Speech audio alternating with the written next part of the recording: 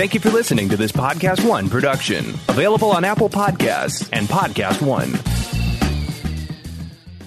People notice a healthy smile, but maybe you have tooth sensitivity, bleeding gums, or acid-weakened enamel. Sensodyne, Parodontax, and Pronamel are trusted specialty toothpastes created to help improve your oral health. For tooth sensitivity, choose Sensodyne. Bleeding gums, get Parodontax. For acid-weakened enamel, Pronamel is the toothpaste for you. Sensodyne, Parodontax, and Pronamel. Trusted specialty toothpastes to help bring home your healthy smile. Visit Ibotta to earn cash back.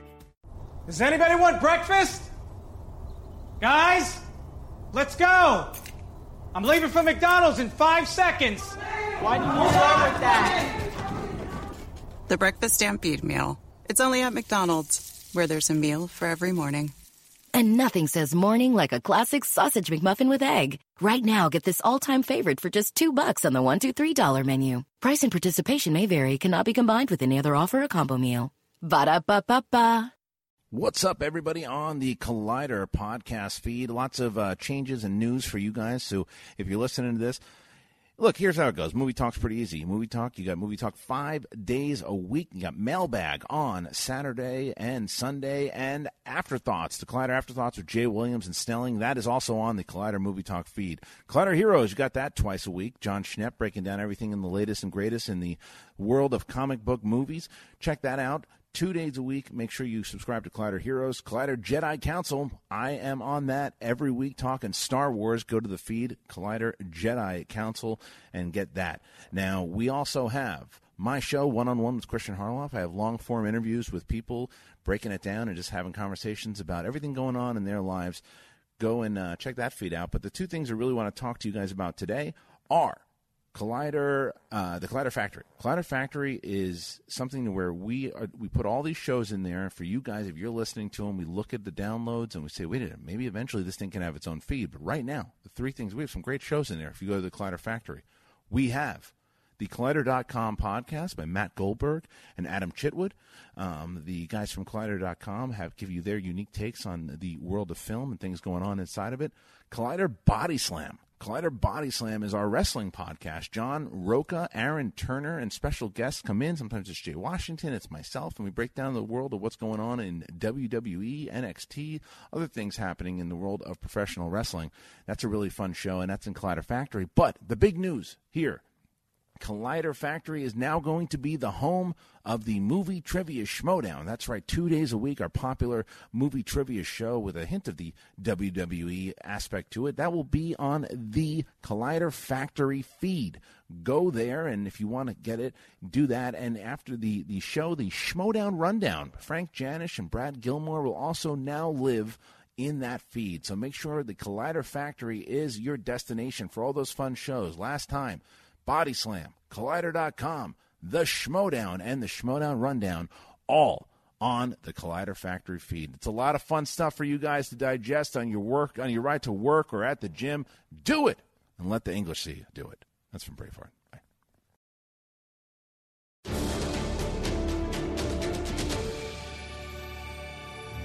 Will Han Solo get some sequels? Dave Filoni headed back to the animated world, and is Mara Jade going to show up in the movies? You're going to find out on Jedi Council right now.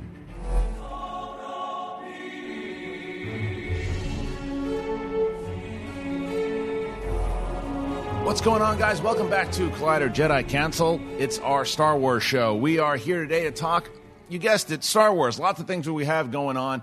Man, what a breaking story we had today in the animated world. And yes, not only are we going to talk about it, we're going to talk about it with the guy that broke the story. That's in a little bit. But first, I have to tell you guys a couple things going on in the world of Jedi Council here. The first thing that you guys should know is that you have to subscribe to the channel, yes, but you also need to hit that bell. Make sure that when you hit that bell, when you subscribe, that way you know every Thursday when Jedi Council comes out. Now, that's the obvious, right? We've talked to you guys about that. A couple of weeks ago, I mentioned that we are going to be doing, get this, an episode from Denny's. That's right, Denny's, who's doing a big promotional push on Solo, and we're going to be doing an episode there. And you guys have a chance to come watch Jedi Council live at a Denny's, and it's going to be a lot of fun. So all you got to do is you go to, you have to email this in, and you write, I want to watch Jedi Council at Denny's, and you send that to collidervideo@gmail.com. The first 40 emails will be responded to with details about the taping, the location, and the time, and you'll get to sample the Solo A Star Wars Story menu, and you get to place a box. So that's right. So do that right now. That's all we got. So let's get the show started. A lot to talk about. And Ken Knapsack is back. Ken, you're here. Why don't you say hello and then introduce our guest, please? Well, hello, everybody. Hello. Glad to be back. Can I email and go to this Denny show? Can I watch? You will not be here. I know. Actually, we're going to do 2 or 3. Oh, that's good. Yeah, I'll be in Las Vegas next weekend doing the professional wrestling thing. But we have a very special guest here today. His stories I love, but also leading up to movies I avoid because they're so damn good. The pictures are good. I always feel like I'm watching the movie. He's so good at breaking these stories. From Entertainment Weekly, Anthony Bresnick. Welcome, how are Anthony. you? I'm good. Thanks for having me on. Oh, nice to actually on the meet council. You. Yeah, I know, you're on the council finally. And the thing is, and Ken had mentioned that, Anthony, too. Like you break so many great Star Wars stories here. We talk about your stories all the time, and we've been trying to maneuver this, make it happen. Finally, get to do it, and what a day to do that. Because I'm going to ask some questions. There are going to be some that you're going to say I can't answer that, but we're going to ask a bunch. But we're also going to, obviously, Anthony is a tremendous Star Wars fan like the rest of us. So we're going to talk about some of these stories. We're going to theorize. We're going to speculate. And Ken, what's the first thing we got going on in the world of, you guessed it, Star Wars movie news? Everything that pertains to the world of Star Wars and the movie news. Now, last week we said we named the droid. We lied. It's too complicated. We're going to name him again. So keep naming. We haven't decided yet. I thought it's Should we announce the winner? And you're announced one. It was like COL1D3R, and I was listening to the Afterthoughts guys, and they were right. It's like it's too confusing. There's no one. It's a mess. So let's rename the droid, and we'll come back next week. But it's Star Wars movie news. Ken, what's up first? All right, let's go to an article in Esquire about. Solo, A Star Wars Story is coming out, and Alden Ehrenreich, a lot of focus on him. We know that. A lot of focus has been there for a while. And then you started to see the trailers, and even more focus, zero laser focus on Alden, and he is ready to prove to the world that he is Han Solo. He also talks in this article positively about Lord and Miller, which, he's a gentleman. I would expect him to. And also, in a weird way, and this is why I love we have a good, proper newsman here, confirms what I thought we already knew, which is he was signed for 3 films, but Felicity Jones was signed for multiple films. Right. Diego Luna, that's not necessarily new news, but it's out there. No, and this is kind of, I have 2 thoughts on first of all, the fact that the 3 deal, that's what you do, and I had mentioned this on Movie Talk. If you don't sign him to a 3-picture deal and you're that person that didn't sign him and then it blows up and it's the most profitable Star Wars movie of all time and you do want to do a sequel, well, we didn't sign him you're fired. I mean, that's what happens. And they sign him. I don't think it means anything because of all the release dates of things that they're going to be putting out, whether it's an Obi-Wan movie, whether it's you've got the Benioff and Weiss stuff coming out, the Rian Johnson. There's too many movies right now. I don't think we're going to get a Solo sequel anytime soon. But it makes sense to have him locked in. But what I will say is the comments that he made about Lord and Miller, I think that it more confirms, and I know you kind of had your nose in a lot of this, so you can tell me if I'm completely off base here, but what I think still happened, all the reports and rumors that we heard on the set there was that Kasdan had a script, Lord and Miller were not following said script, Alden was taking the direction of his directors and saying, okay, you want me to improv? Then I'll do some improv. But I don't think he had the lock on it. The rumors of the acting coach came in. It was not because he wasn't good, because they want to make sure that he had the essence of what Han Solo was and not this vision of what Lord and Miller were doing with him. But he's a professional, so he's going to say some kind things. It's like they did their thing. It wasn't what the people over at Lucasfilm wanted to do, so we moved on. It's exactly what I thought had been reported. He's just kind of confirming it. Yeah, the problems that they had with Lucasfilm are pretty well documented. Right. I wrote about it. Other people have written about it. They've talked about it. Kathy Kennedy has gone on the record to say one of the big problems was just they weren't meeting their schedule, right? So they could see there was going to be a massive overrun. They were taking this more casual approach to improvisation. They were deviating from the script. So all that's it's known, right? So I didn't find that particularly groundbreaking, but he was nice about it. The acting coach thing really bothers me because from the get-go, I feel like that was misrepresented, that people hear acting coach and they think, oh, he can't act. Right. That's not true at all. You have two actors who are used to directing animation, directing performance by talking to somebody who's going to manipulate a character, or they're directing through improvisation with comedians who are steeped in that. Yep. And the acting coach is often there on a movie set to help the actor get into the mindset, give them the information they need to sort of translate that with a director who maybe isn't so used to working with an actor in this setup. Right.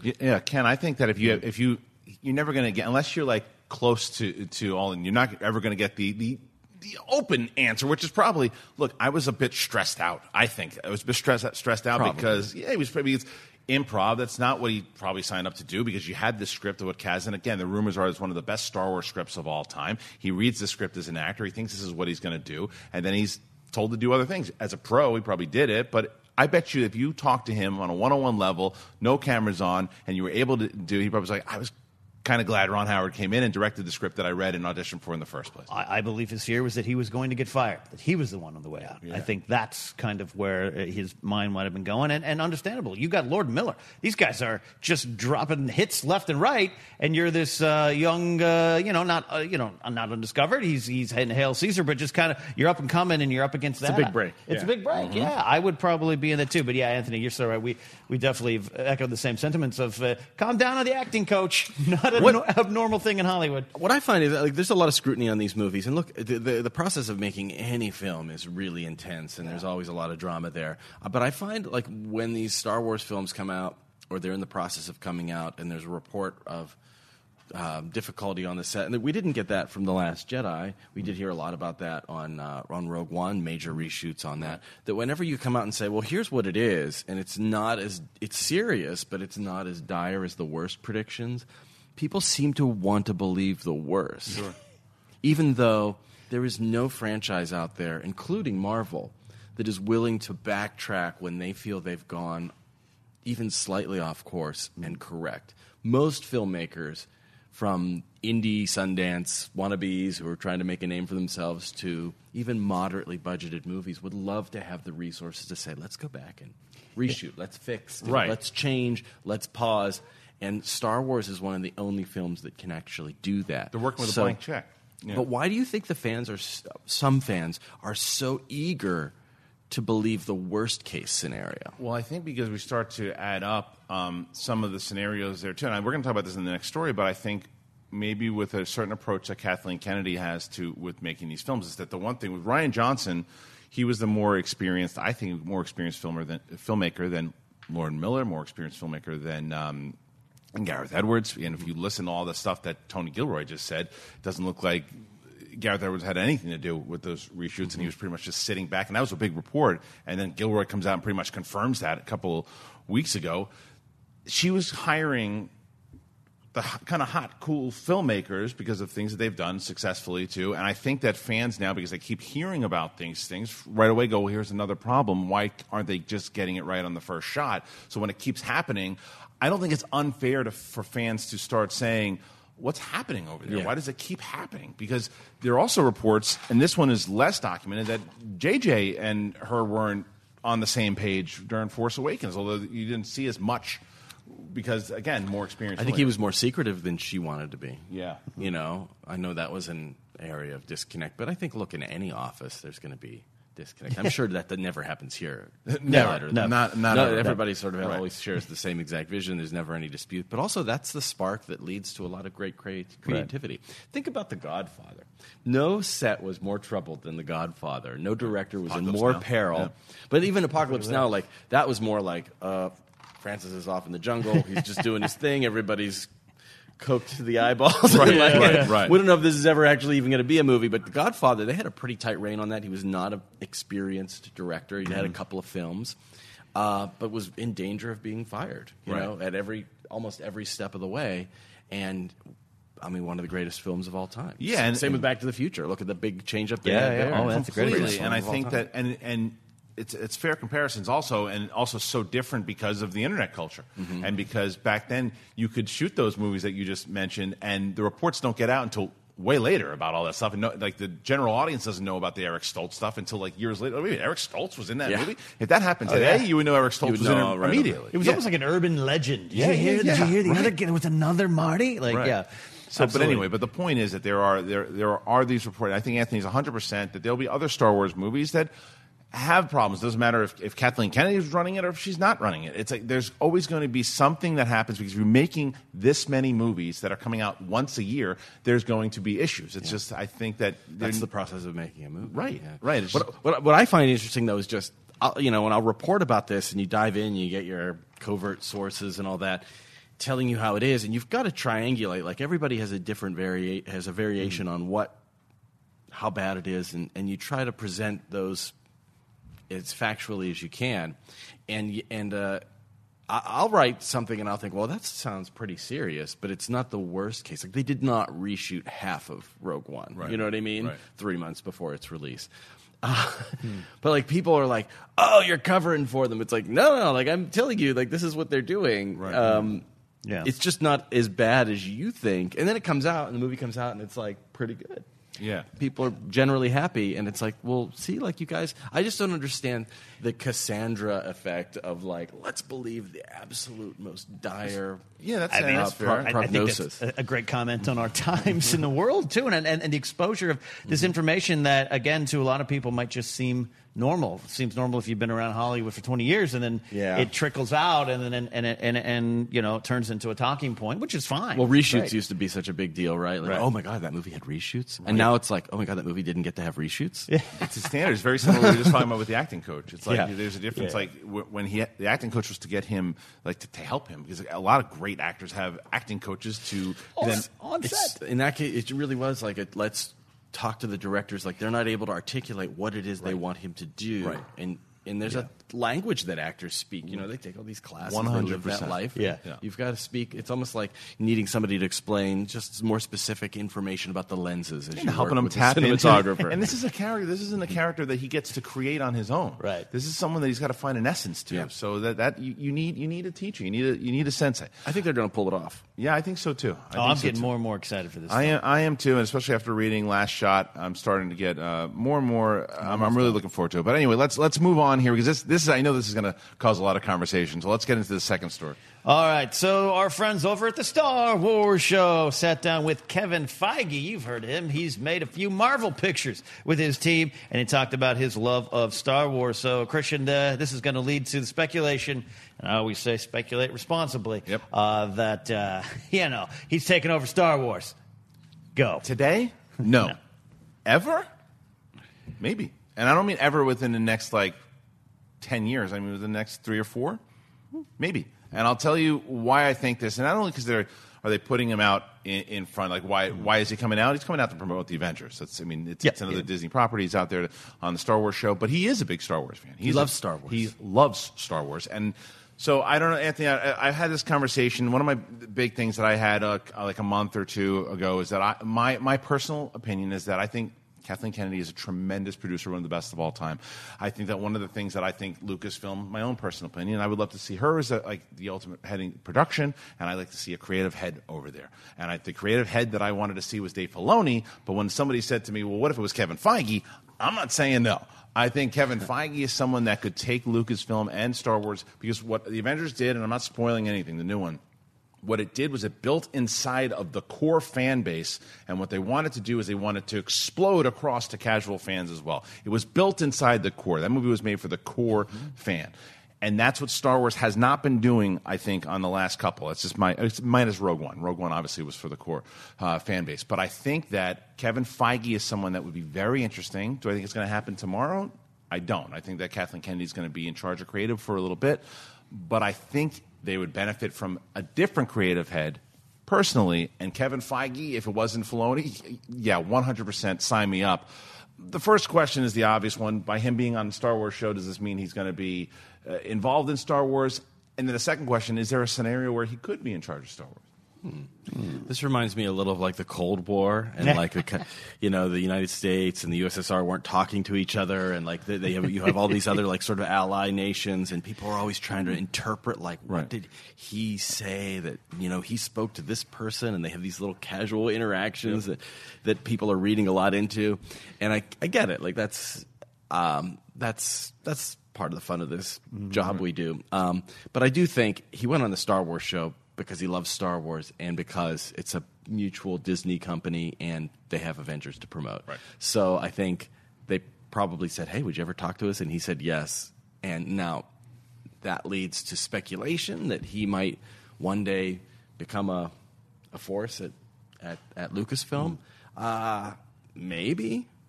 I mean, like you say, I guess you could see it happening because he's a really talented guy.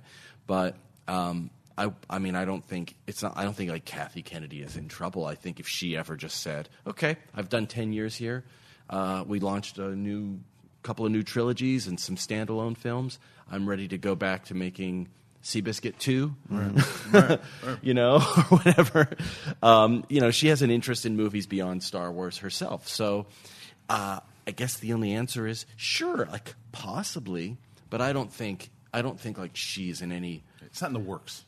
No, yeah. I don't think so. I mean, like, I could see Kevin Feige like one day becoming a John Lasseter type figure where he oversees both Pixar and Disney Animation and Disney Toon Studios, like where he's elevated to a higher status within the Disney company, kind of overseeing a lot of their films. But I don't think that's going to happen in the near future. One, because he has his own toys, and he's just about to close off this epic 10-year run where he changed movies. Well, that's the thing, is that he's still really knee-deep in Marvel and putting together that cinematic universe. He is a Star Wars fan. I think Anthony kind of hit it on the head when we talked about as far as consulting goes. But people were talking when Iger hadn't signed his contract yet, and people were like, well, maybe Feige one day could run all of Disney. It's like that's the type of conversations this guy is in right now, because what he does as an overall fan, that would surprise me. I don't even because I just knowing Kevin as well as I do, like his heart is in story. He's in story. I don't think he wants to worry about like whether ESPN has enough subscribers. Totally agree. My point is that's the kind of conversations alone that you hear about him, because that's what he has done. The impact. He's just starting off on a producing level and being an overall fan of the property. I just think that he speaks. Even conversations you have with him when he's talking to press about these movies, I never feel like he's trying to sell us. I feel like he legit, like, really believes in all of these stories. There are other producers that are out there that I think are good producers that are selling us and are not really big fans of the properties that they don't understand it. They just know it's they know it's and they know it's profitable. And I think that it's like those 1950s record producers who are like, the kids like the rock and roll. I take from the rock and roll. And I mean, give it a shimmy and a shake. Personal opinion here too. I think Kathleen Kennedy respects Star Wars. I don't think she's a big fan of it. It's just my personal opinion of it. I don't know the woman. I just don't think she's a But huge I would fan. say I do think she. I mean, this is the woman who produced E.T. and Back to the Future. She gets these kinds of movies. I think she gets it. I just don't think she's a big fan of it. Well, maybe, but like, I would disagree with that. But I think Kevin, like, his strength is really he is a fan, but he is able to translate that to the non-fans. Mm-hmm. He has created fans for these characters that didn't exist before. Iron Man was a backbench character. Yep. Yeah. That nobody cared about. Yeah. That's why they were able to make Iron Man, because nobody was interested in those film rights. Yeah, and they do it now. They're churning it out with whether it's Ant-Man or Guardians of the Galaxy. Doctor Strange. Doctor Strange worked at the level that it is. That it's a wizard. But he's able to speak to the people who aren't fully invested already. Right. Because I think when you make a movie that is geared toward the fans who know 30 years of comic book history for a character, it excludes people that they don't have the entry point that they need. And he's able to say, I like that Civil War premise.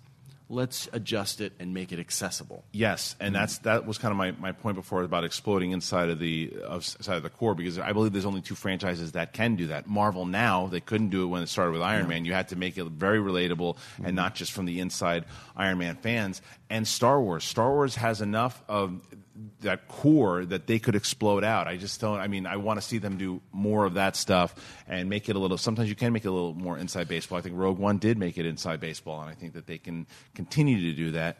But it did. But then also, like, if you didn't know that, it had a lot of dog whistles and things Yes. like for connections Yeah, and all yeah, that. I think you can do both. One thing Lawrence Kasdan said to me when I was interviewing him for The Force Awakens, I was asking him, about some of the connections to the other parts of the universe, and he was like, I don't know the Star Wars universe. I don't know the Star Wars universe as well as some people. I just wrote most of the movies. And I always think of that as like, that actually is what I think, I try to remember, which is as I study, I know a lot about Star Wars, but I try to remember, like, don't get so deep into it that you spend a lot of time talking about variations in the Mandalorian armor, which makes people go, I'm going to go click off. One of my favorite is people say, "What's your favorite lightsaber style?" And I'm like, the one where they fight. Like I don't know Form 7s. I don't care. Don't want to know. I want to see fight. Yes. The fighting style. I thought you meant like. That too. But like, what's your four? But again, I go back to the point. I agree with that. But don't come out in 2014 and make the announcement, hey, guess what? Everything that we're doing in the books and the comics and all this stuff, it's all going to count. And who made that announcement? Kathleen Kennedy. So where you're saying all this stuff, pay attention to all of it. I don't know what you're trying to do. You're trying to sell all this stuff, as you should. But then you're going to be beholden to that. If you start saying, well, pay attention to all this stuff in Rebels, and then pay attention to all this stuff in the novels and the comics, because it's all going to count. You got to make it count. So you got to go inside, because when you make that announcement, because Feige didn't say that about comic books. He didn't say read all the comics, watch all the stuff. It's all going to count. That's the difference.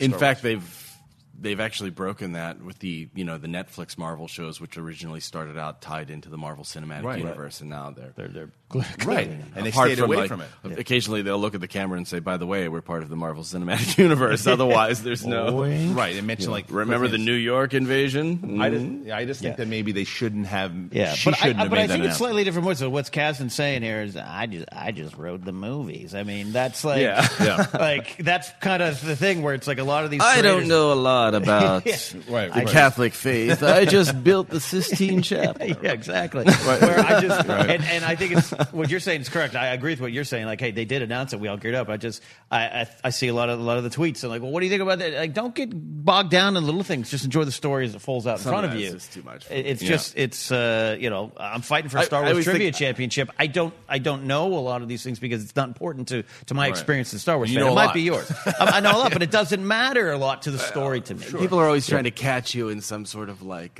canon violation. Right. Whenever I see that, like some very specific thing.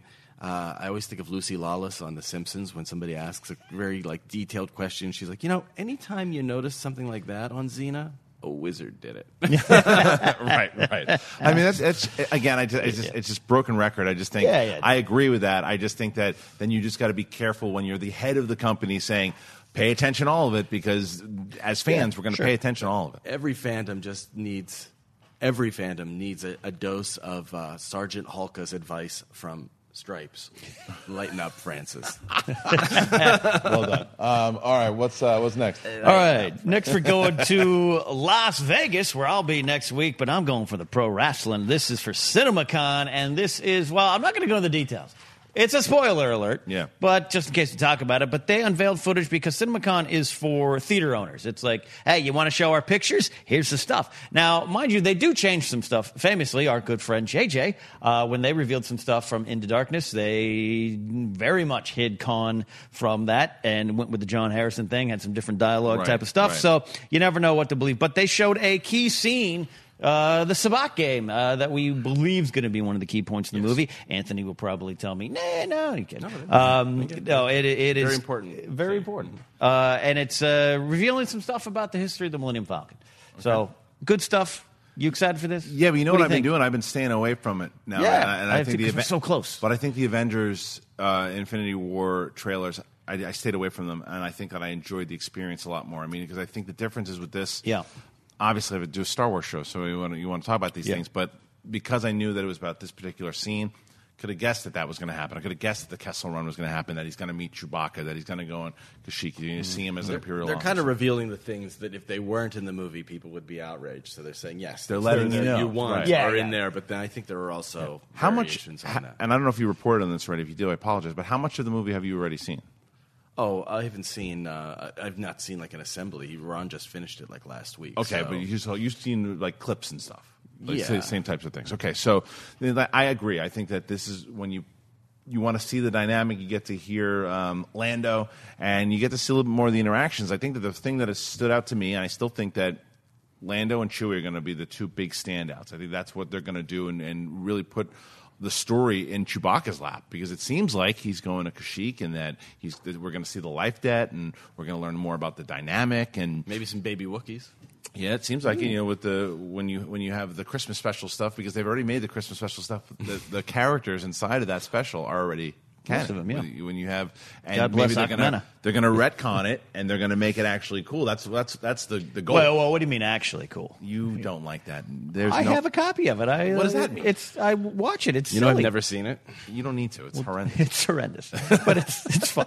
It is horrendous. It is. I've watched like pieces of it. Yeah, the Birth of Boba Fett. It is weird when separate conversation, but like the Battlefront 2 Ewok hunt was the best thing to that game. What is it? I didn't play it. It's come and gone already, but you spend a night on Endor. You're 15 stormtroopers against Ewoks, and Ewoks hunt you, and it's literally like a horror film. Oh, right. And the Ewoks get to use Wisties, which is from the Ewok movies in the 80s, right. Yeah. which I would have thought, if you had told me they're bringing something back from the Ewok movies, it would have been like, get up, get out of here, unless it's teak. But the Wisties are really cool, and I'm like all on board. So it's weird talking about the Star Wars Holiday Special. Start pulling little weird things back in. It kind of works. Leland, she said that, though, didn't he? I mean, also that we're going to see more and more of these types of things from Legends, and we're going to talk about another Legends character in a second here, too. But I think that's the thing that they've done very well throughout this, whether it's technology or anything, characters.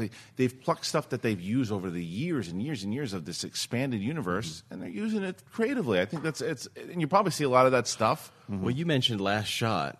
Yeah. And I think that one of the characters in there, I don't want to say too much about this because it's a little bit of a spoiler, but like one of the characters in that reminds me a bit of Droid World. Do you remember Droid World, the storybook from like the early 80s? It was a book on tape. Yeah. You'd pop the tape in and turn the pages whenever R2 chimed. Yeah. But also, if I said the word hoojibs to you guys, would you know what I'm talking about?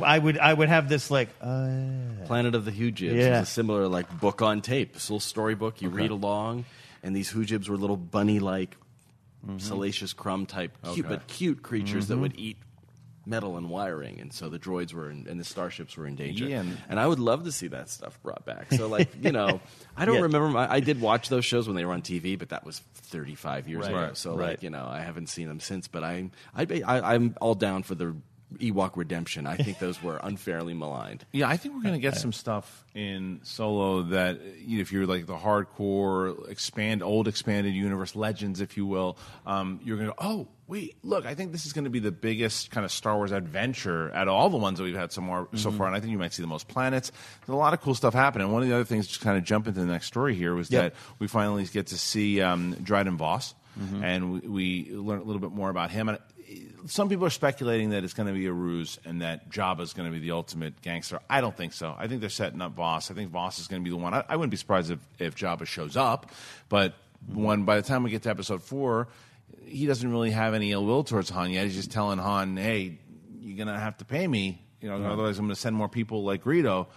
But come here, Han, my boy, step on my tail. So that's but I don't think he's the villain. What do you think?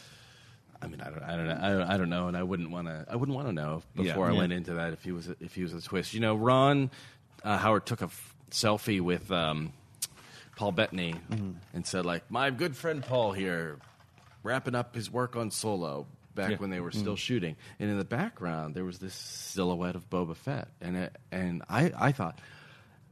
People were speculating about this, like, oh, this is a little tease, and I was like, this is pretty clever. Still Boba Fett in the deep background. Yeah.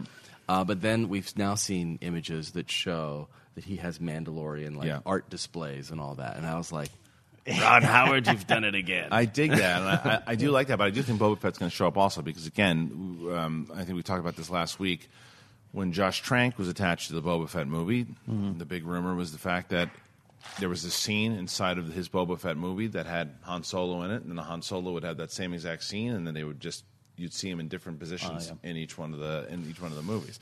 Yeah. I do think he's going to show up again. I think that it'll just be kind of like a competition. You won't see Boba Fett hunting Han Solo because that's not what's happening at this time. Right. So again, lots of fun speculation. A lot of things people were wondering if Slave 1 was in it from that shot, but There's nothing else in there. I think all the new spots, there's tons of new spots. We're TV spot. a month away, and that's really it. So that's all the solo stuff. Yeah. Let's jump into because even the character posters we've seen those. Let's jump into the last story of movie news. All right, looking ahead to episode 9. Well, we've got a lot of fun rumors turned into fact here on the internet. Have you heard that happening before? It happens every now and then. So this rumor came around that there was this casting call for a female role in episode 9 under the name Mara. So that naturally, I understand, would make people think that the classic EU favorite character, Mara Jade, will be showing up, perhaps being the mother of Rey. These things always go a little different than you think, right, Christian? And so the J.J. Abrams secret box begins. Remember this happened during Force Awakens, when The Force Awakens started to really amp up. We started getting all of these reports and a lot of all these speculations of all these things. And I wouldn't be surprised and JJ even said that he had kind of throw some tidbits out there. I wouldn't be surprised at all if JJ was throwing this one out there as well, too. But this is, no. 100% not happening. You will not see Mara Jade in episode 9. You will lose everything you have if you bet on it, because it will not happen. I don't think she'll ever show up unless it's in some standalone movie with young Luke. Not going to happen. Yeah, count it out. Do you think Mara Jade could show up? I just got an email from JJ. He says definitely Mara Jade's in the movie. Right. So I'm wrong. I just lost my house. No, I think you're right. I think, I don't even know if this report is true that there is a casting call with that name, but if there is, I think that's just a little bit of trolling. Right.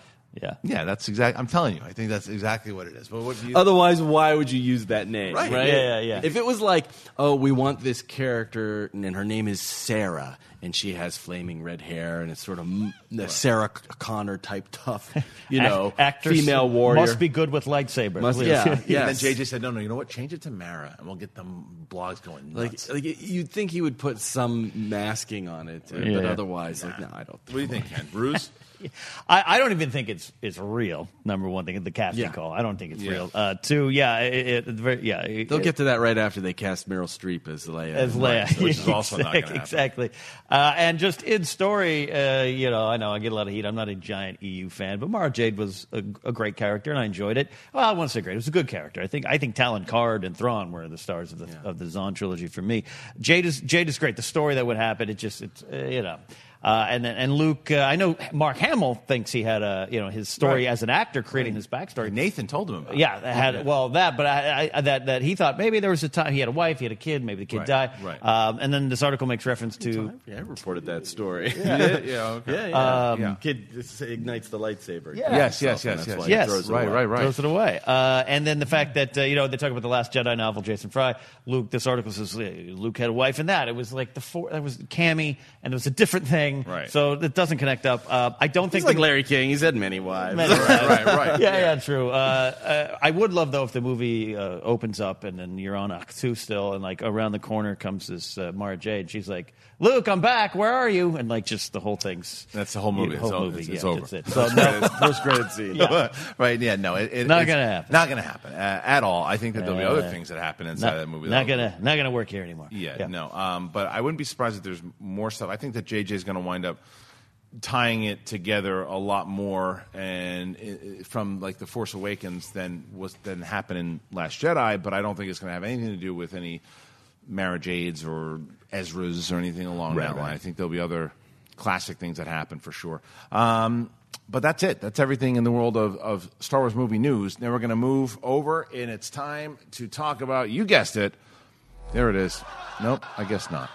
All right, what's the deal with canon? Everything happening in the world of Star Wars that relates to the movies. It could be books, it could be comics, video games, and TV shows. And that's what we're going to talk about first and foremost, because Anthony is here, and today he dropped a bombshell. We finally were getting Dave Filoni back in animation like we thought was going to happen, but we get a little bit more details. Ken, What did Anthony report? Breaking news from this man right here. This is this fall. Welcome to the Resistance. This is a series, an animated series, as you said, inspired, I think, a little bit by some anime. That design looks a little Robotech to me, said the kid who grew up watching Harmony Gold's greatest work. This is going to be the story of a young pilot joining the Resistance, tasked with a top secret mission to spy on the growing threat of the First Order. What's interesting is some of the casting, Christian. Some of these people have been sitting right here, and they had to keep it secret from us. That includes Jennifer Murrow, who I'm friends with as well. Bobby Moynihan dropped some hint here. Couldn't talk about it. And our friend Donald Faison, who was playing around with Filoni at the Rebels premiere. But some of the castings also go on to kind of try to get down to it here. Christopher Sean, Susie McGrath, Scott Lawrence, Myrna Velasco, Josh Brenner from Silicon Valley, Jim Rash, Community, Groundlings, and Oscar-winning screenwriter, right? Along with Nat Faxon, and Rachel Butera. Jim Rash is kind of like if C-3PO met the Blue Fairy and became a real boy. That's a great description. Well, let me ask. So let's get it straight from the horse's mouth here. So, enough of me babbling. This guy's got the Tell scoops. us everything you know. It's set at some undetermined point before the events of The Force Awakens, and it does for this new trilogy what Rebels did for the original trilogy, which is here's how the Resistance formed, here's the threat they were facing, and I think you're going to see through the eyes of new characters some familiar characters. And the surprising thing to me is that they announced some of the original or existing characters that would be a part of this show. Poe Dameron, with Oscar Isaac voicing him. Captain Phasma, with Gwendolyn Christie voicing her, and BB-8. So right there, that's pretty tantalizing if you like the original, if you like the new trilogy. And then you've got these new characters, and this character, I'm blanking on his name, it's Ziono, right? Yes. Yes, let me scroll down to it because I moved away from it. That is... that's not in this article. I need to go to your article. I'm on StarWars.com. The wrong article. But, yeah. but it's going to be performed by an actor named Christopher Sean. He's I think he's on Days of Our Lives. He was on Hawaii Five-0. Part Japanese American actor who is going to be playing like an Asian pilot, which I think representation's a big deal to a lot of folks, and he'll join Rose Tico as one of the first lead Asian characters in the Star Wars universe. Of course, they're not actually Asian because there's no Asia in the galaxy far, far away. But speaking just in terms of our own world, I think that's kind of a cool thing, and the idea that it's like World War II themed, right, and anime themed, like that's an interesting cocktail of ideas. So I guess the first question I have is: do you get a phone call from Lucasfilm and they say, because they're giving you the scoop here, and they say here are all the details, and within that though, do you get a vibe of, are we getting Clone Wars type of the feel? Are we getting more Rebels? Or are we getting something even? No, there's a lot I still have questions about, and so I ask my questions and try to get specific things answered, and I sometimes get, no, this is all we're going to say at this point, and sometimes I get a little more detail than they were initially going to give out. But there's still a lot I'm curious about, who these characters are, how much we'll see of existing characters beyond Poe and Captain Phasma. Both of those things, I think, those are both cool characters who we want to see more of. Well, you got to see Phasma as a gift. You definitely want to see Phasma because, I think we all agree we didn't get much of her at all in the first two movies that came out. Yeah. Poe had a big storyline in the second one. Mm-hmm. Now, you report, is it Disney XD? It's on the Disney Channel first, and then on Disney XD. So I think that just means like it airs first here, and then shows there. Do we? And when are we looking at this thing airing? Fall. But no specific date yet. Okay, so look, this summer you're going to see a lot about. Okay, so speculation was correct, and what we were talking about was that they've already been shooting this thing. They already got it. They've been working on it for a while. It's just a matter of when they're going to release it. It's very similar to what they did with Rebels. You probably get a push at Comic-Con. Because they're not doing any Marvel stuff. Star Wars will probably have some kind of presence, even because there's no celebration this year. There's no D23, so maybe there's no movie after May for 2 years practically. So, but they could if they were going to do, because I'm starting to waver. I was on the fence with whether or not I thought Obi-Wan was going to happen at all. I thought that it was going to start to go away, but now I'm starting to come around and think maybe it will hit that 2020 date. Maybe they finally announce it at Comic-Con. Probably not. I say if it gets announced, it'll probably be in Anaheim next year. Nobody likes to announce things at Comic-Con anymore. I know, it's true. It gets overwhelmed by all the other announcements, and so I think it'll be a quieter Comic-Con this year. Yeah, I think you're right. But I mean, the questions then start to come with Resistance, is that you're talking about before with canon, is that we do know in Claudia Gray's novel in Bloodline, the Resistance started about 6 years before The Force Awakens began. So you would assume that that's kind of where we're going to see the majority of it happen. There's also the big kind of the catalyst of all that was that Leia was going to be running for office. It was exposed that she was Vader's daughter. Will we see any of that stuff? Will we see her interact with Holdo?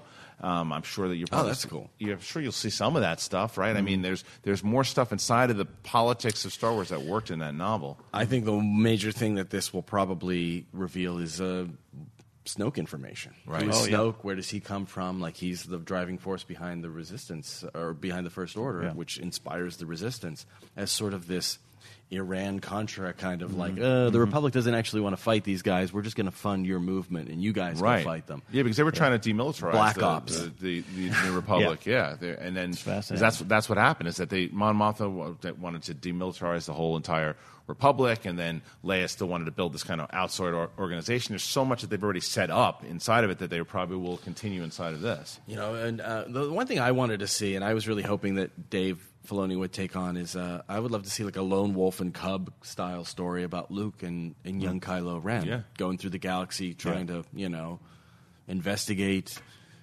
Jedi lore and collect artifacts, building the temple, build the temple and all that. I would love to see that brought to life through animation, especially because Mark Hamill's, able. He's a great voice actor. He could play that. And again, it's only 6 years beforehand too, because that's when Ben had left with Luke. By this point, Kylo is not Kylo; he's Ben Solo, and that to see that would be incredible. But that influence of Snoke on him and on the others, I think that's pretty fertile ground. So I'm excited for it. I mean, also, right, really, you mentioned, was it Robotech? Robotech. The design on that X-wing is kind of cool. Yeah, it looks like a little bit of a hybrid of the X-wing. Yeah, and the old Z95. What was the starship from the prequels?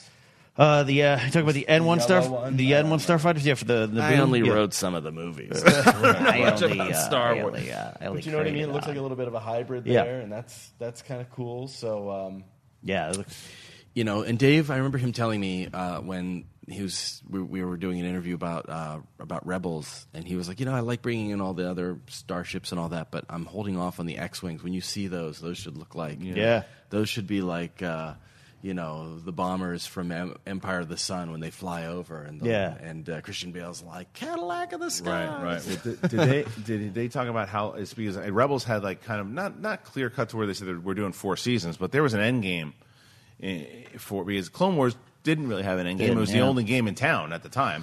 And did they talk about that at all? They didn't talk about that. I mean, they're not going to say. They just announced their show, so they're no. But here's what it is. No. But sometimes they do say that this is we know once we want to go from here to there. Not that we're going to do 4 seasons of it. But I'm going to tell you. I think when you're a show that, like, these are shows on Disney Channel and Disney XD, so they're for everybody, but they're mainly they're kid friendly.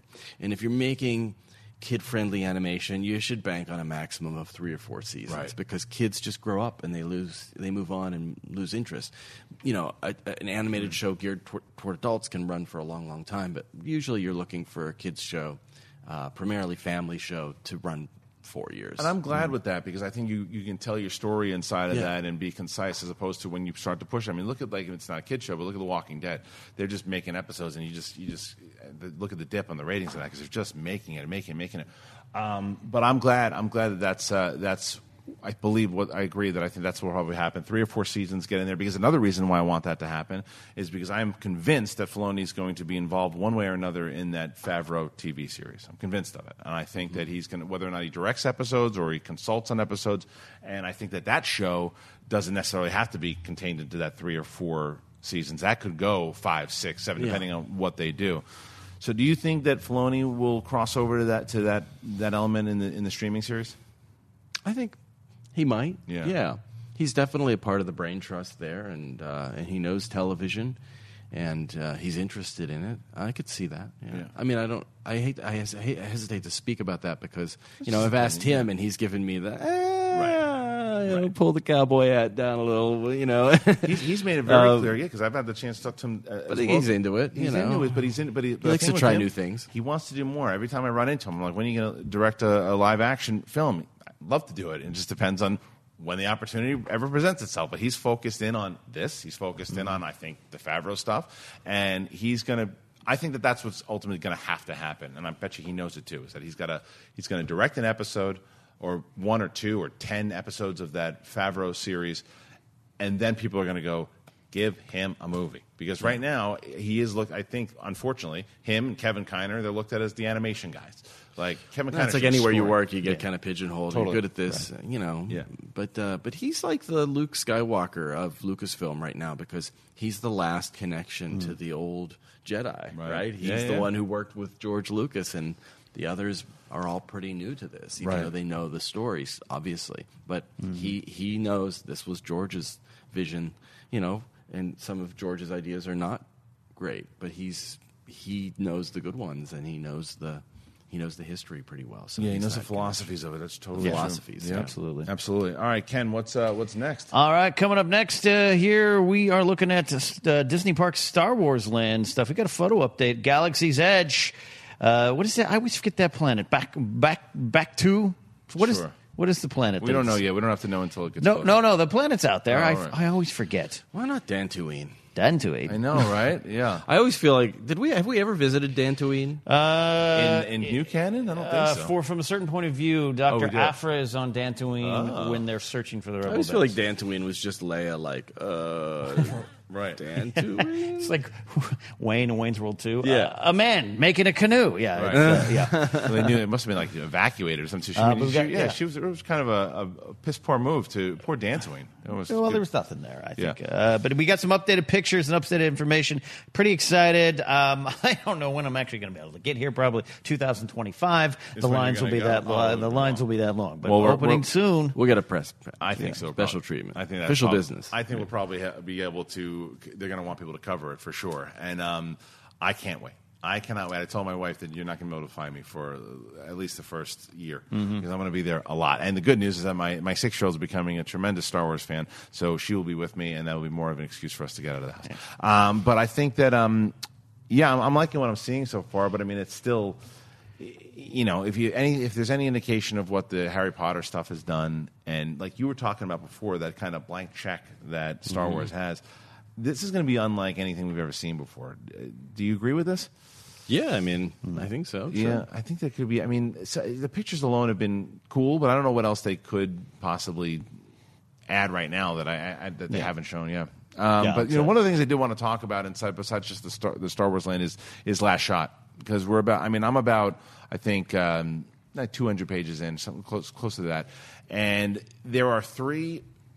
For those of you who don't know, Last Shot is the latest novel, and it chronicles the Han and Lando about 2 years after Return of the Jedi, and that part of it is the present. Then you jump back 15 years in the past with Lando for part of the book, and then there's 10 years in the past with Solo. I like that they did that. I like so Lando's is before the events of Solo, and Han's like Chewie right is afterwards. like right after. It's like right afterwards. So, and there are things in there, and again, no spoilers. There are things in there going, oh, so that must happen. Oh, in the movie. There's Solo Star Wars story spoilers in this book. Yeah, they're not like out.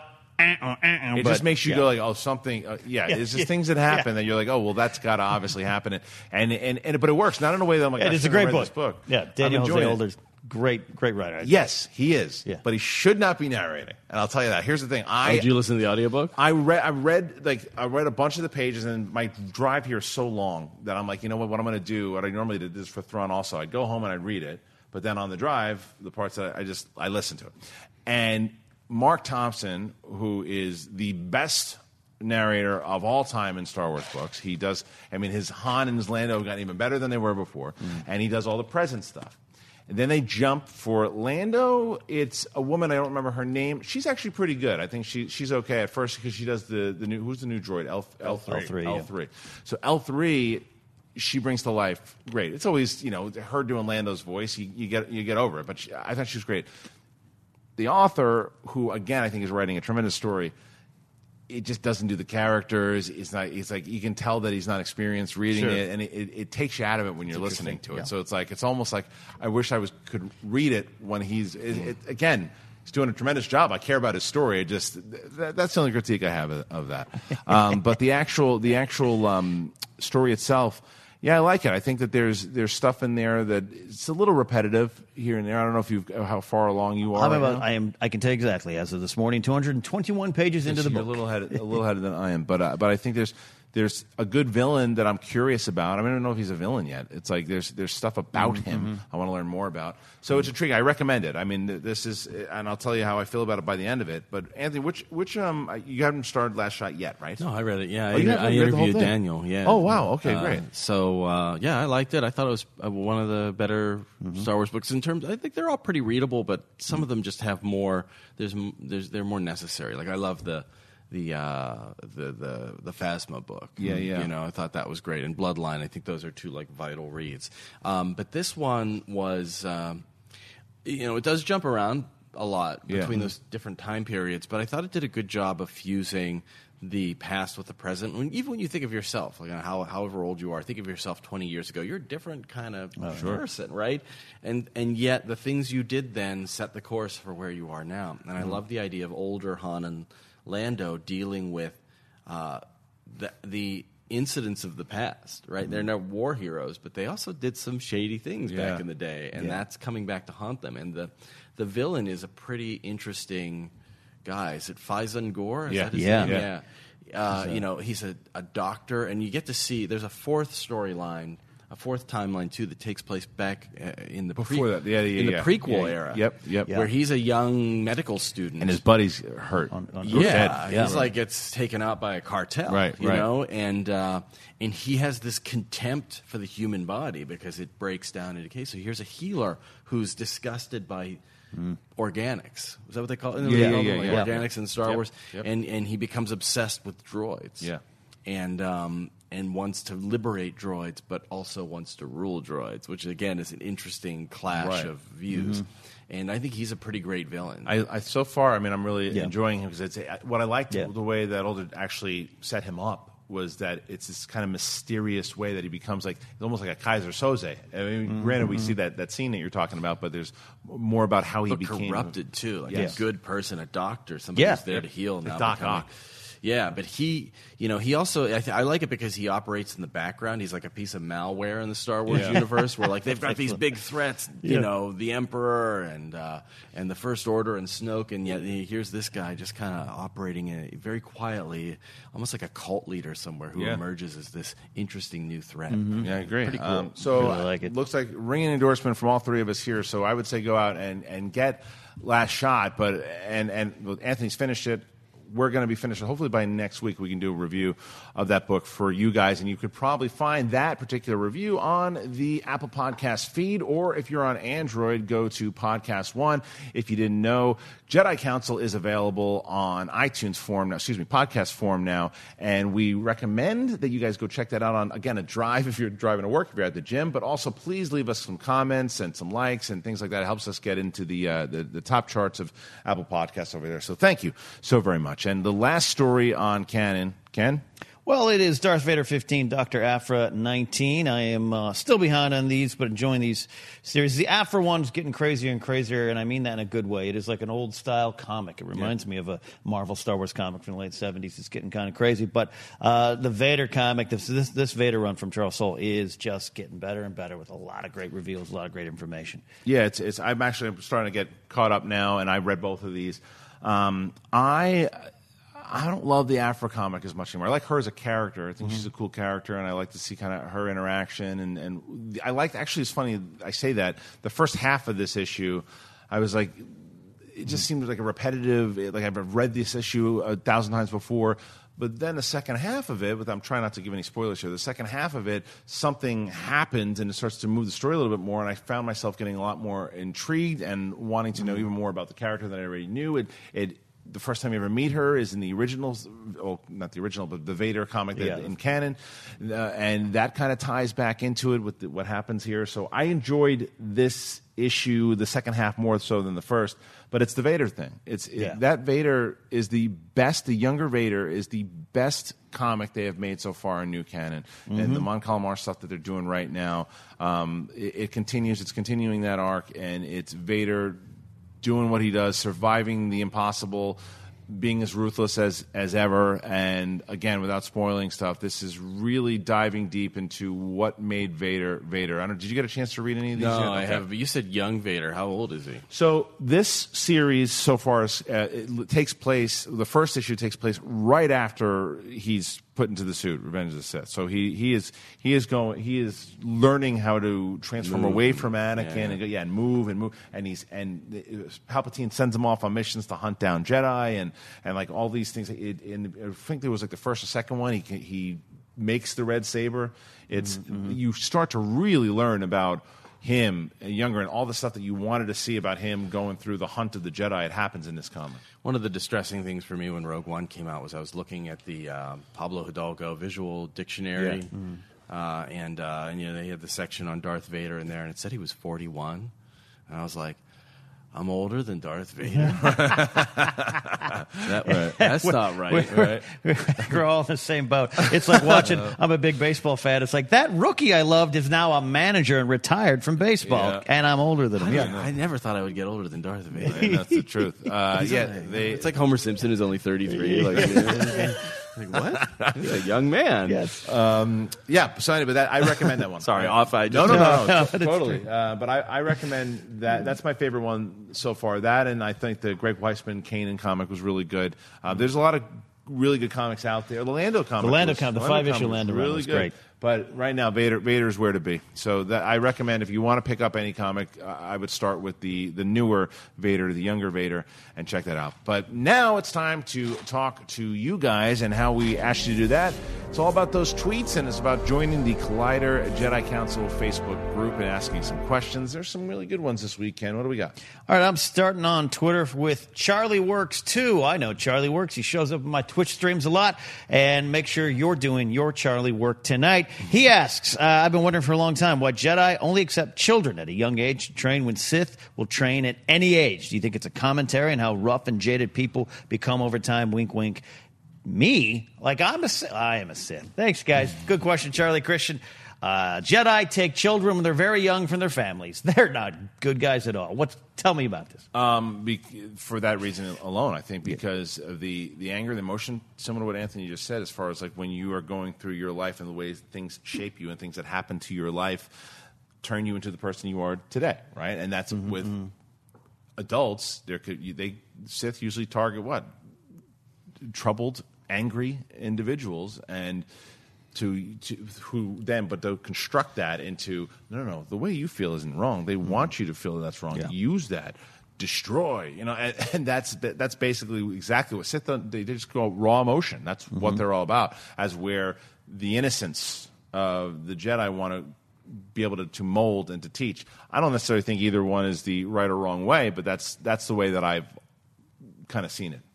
I mean, that makes sense. But I also think if you take a young student, super young, like what is the average age of the... Usually about 3, 4, 5 range, right? Yeah. So that's a human being or a Balian or whatever that doesn't have... that you know the provenance of, right? Like if you're only 2, 3 years old, you haven't been corrupted. You're not a plant. You're not a mole. And they know that. So it's sort of like, that's like why the FBI doesn't take agents who are, beyond a certain age, because it's like, well, what you've been doing for 20 years, who you've been associating with, and there's no way to verify that. So this way we know we've had you since you were 3, you've been trained, and you haven't had the chance to be corrupted. So, but then also, who wants to deal with a teenager?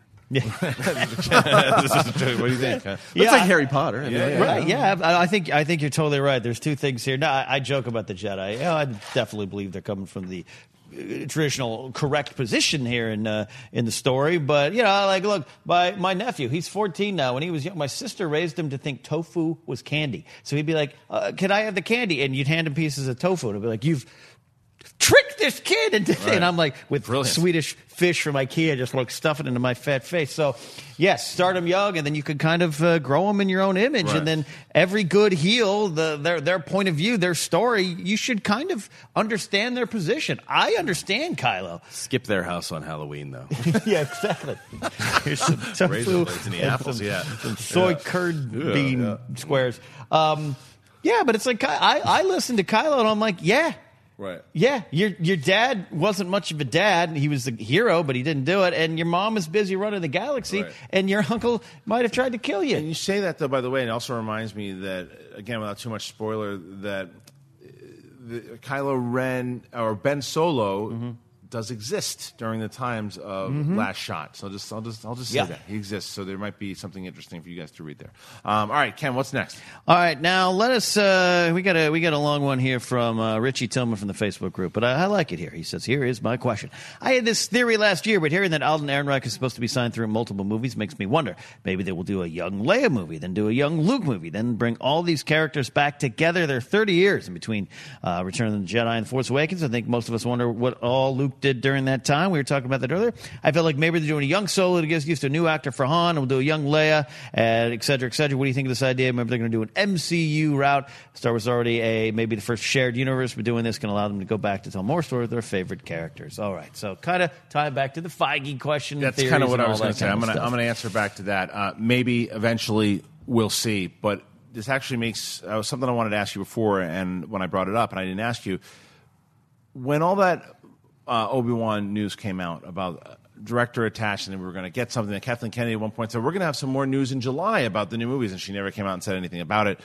Have you heard anything at all about Obi-Wan? Yeah, I think Obi-Wan, they're exploring a lot of different ideas. Yeah. Like, we all know that they created teaser footage for a Boba Fett movie, but right. then they had to pull Trank off of that panel and didn't show it. And like, is that movie still in the works? Like, possibly. I think they're examining that, and they probably know by now what's going on. But yeah, that's a possibility. But I also think the announcement of it was a ploy by, possibly. I don't want to say I know for sure, but like, it seemed like the kind of thing a director might put out there if he wants to up his ask on another movie. Like, well, you want me to do this other thing, but I got these. This happens all the time in the trades too. So you have to be very careful with trades reports, because then, an agent or a manager will leak something to the trades to motivate somebody to make a deal on the other thing. Like, I know you want to buy this car, but I got this other couple coming back later, and they really liked it. You know? He So might maybe not you should be buy it now. It available. might not be available. Right. So you up your quote that way. But I do think it's. I mean, I verified that it is legit that this is something they were exploring. Yeah. And of course they are. It's a great idea. Sort of like Solo. Like, yeah, of course you would make that movie. But a Leia movie, fantastic idea. The actress from Stranger Things. I was going to say Millie Bobby Brown. Yeah. You look at her, like, I think people have made art, of her, like with the buns and the outfit and all that. Great casting. Yeah, like, Sebastian right Stan there. for young Luke. I don't know if you've seen a lot of the fan art there. Have you seen the Yeah, fan well, art he there? looks exactly like him. I think that somebody cloned Mark Hamill and raised him. It's crazy. In the Like, yeah. wilderness and put him forth as Sebastian Stan. So, What do you think, Kenny? So, I like this idea. I like Yeah. this in theory. but the other problem is young Luke. Like, we have a young Yeah. Luke story. That's the original Yeah, trilogy. Like, that's how much going on younger are you the going whole- to get? well, but I mean, like, I think that Middle-aged depends on, Luke. Yeah, I think it depends on young Luke, because I think that, like you were talking. Well, no, because we don't know yet, unless it makes me think even more so after the announcement of this animated series that Favreau's series will probably take place like right after Jedi. I think it'll be right after Jedi, and now whether or not you'll see that could be an interesting place to have Sebastian Stan. And hey, he's connected to Marvel. He knows Sebastian Stan. Maybe that happens. Who knows? But I don't think you necessarily have to connect all of them the way that Richie here is suggesting. I love the idea of a young Leia because even if you see what Claudia Gray did in her Leia novel, there's so much to understand. That's like middle-aged Leia. No, that's Bloodline. But but the Leia one, she was like 16. Sorry, so if you had her like 16 or 17, and you could really what was it called? A princess? Princess of Alderaan. Princess of Alderaan. Yeah. And that one is like you could see. Like I don't think you need to connect them all. Is what I'm saying. Kind of an Edgar Rice Burroughs title there. Yes. And then, but so we have Han in one period, maybe you have Leia in one period, then you have Luke who either appears somewhere else. There's so much they can do, but I just think movie-wise, it's going to be tougher because, again, the Rian Johnson trilogy, the Benioff and Weiss series of movies, Obi-Wan if it happens, Boba Fett if it happens. There's so many different possibilities right now. All right, what's next?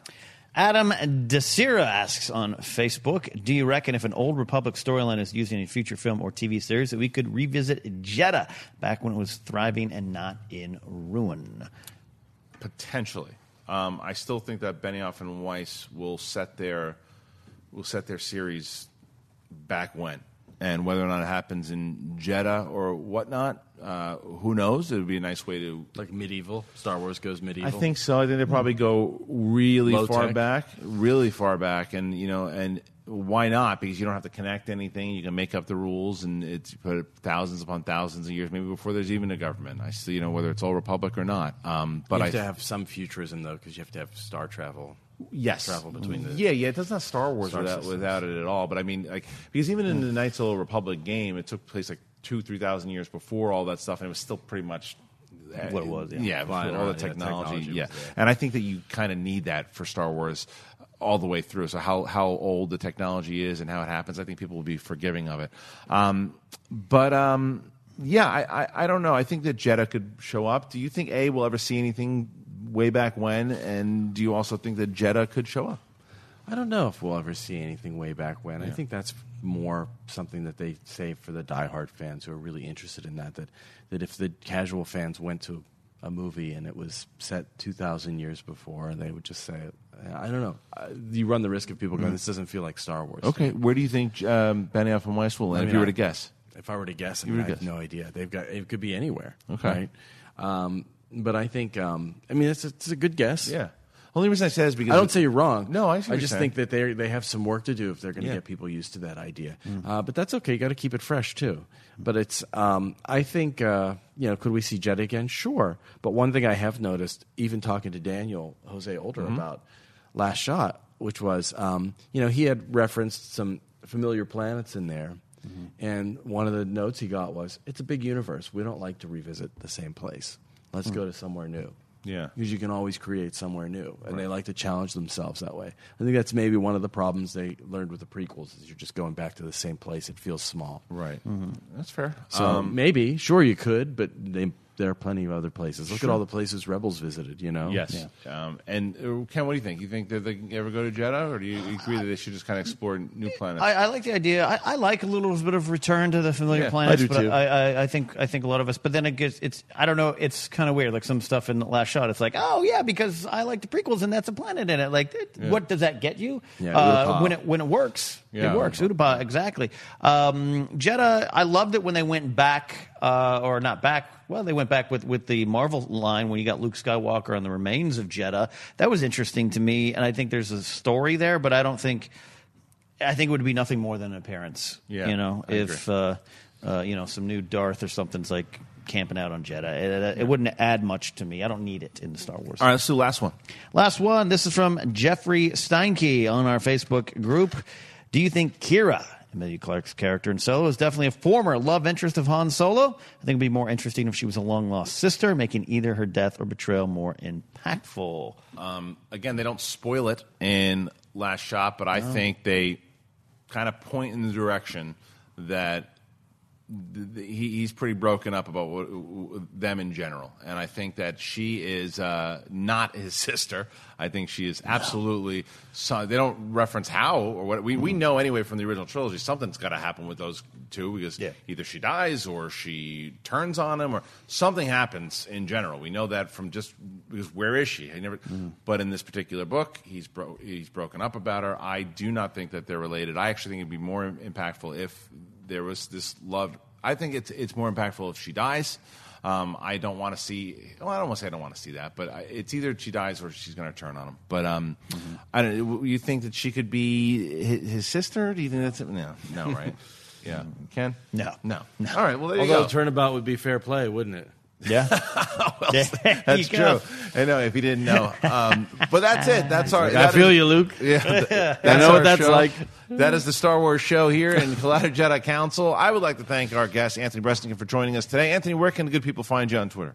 I'm under my last name at Bresnikan, and I highly recommend doing that because when you find all these, a lot. I mean, I can't even tell you how many of Anthony's stories we've reported here on Jedi Council. So thanks for that too. By the way, I wanted to say before you sign off, I appreciate all the shout outs and.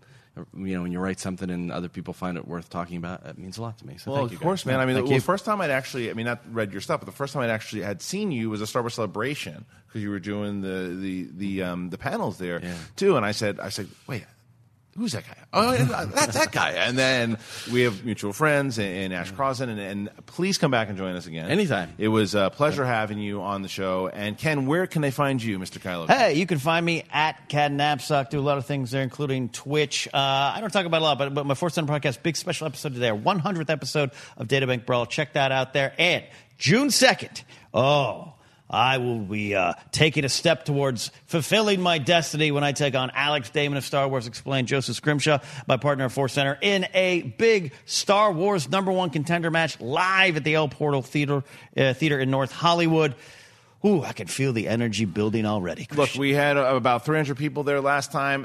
We're at 200 tickets already. El Portal Theater, June 2nd. Buy your tickets now. The winner of that match plays Sam Witwer for the championship on a date further down the line. But go ahead. The energy was off the charts last time. Can't wait. June 2nd, main event is Team Action versus the Shire Wolves, Clark Wolf and Rachel Cushing. So that's it. And also make sure, once again, go and subscribe, talk about it on iTunes and Podcast One. And that Denny's one, send that email in there, get your voices out there, and we'll see you guys at the event next Wednesday. I'm Christian Harloff, a.k.a. Harloff Minor, and we'll see you next time. Hey everybody, Mark Ellis here. Thanks for watching this episode. You want to watch more? Then click up here. Or you can click right here for more great content from Collider. If you haven't subscribed to Collider Video, do so right now and share this vid with your friends. Thanks for watching. It's that little Chico Pitbull, Mr. 305, better said Mr. Worldwide, and I'm here to tell you about my new podcast, From Negative to Positive, brought to you by my friends over at State Farm. I believe that to have success, you got to play the game so that the game doesn't play you. The biggest risk you take is not taking one. It's very important that you make sure that you make the most out of your money, especially when it comes to insurance. State Farm offers surprisingly great rates. They have great agents standing by helping you personalize your coverage. All this is backed up by award-winning, easy-to-use technology. It's a great price with an even greater service. When you want the real deal, like a good neighbor, State Farm is there. People notice a healthy smile, but maybe you have tooth sensitivity, bleeding gums, or acid-weakened enamel. Sensodyne, Parodontax, and Pronamel are trusted specialty toothpastes created to help improve your oral health. For tooth sensitivity, choose Sensodyne. Bleeding gums, get Parodontax. For acid-weakened enamel, Pronamel is the toothpaste for you. Sensodyne, Parodontax, and Pronamel. Trusted specialty toothpastes to help bring home your healthy smile. Visit Ibotta to earn cash back.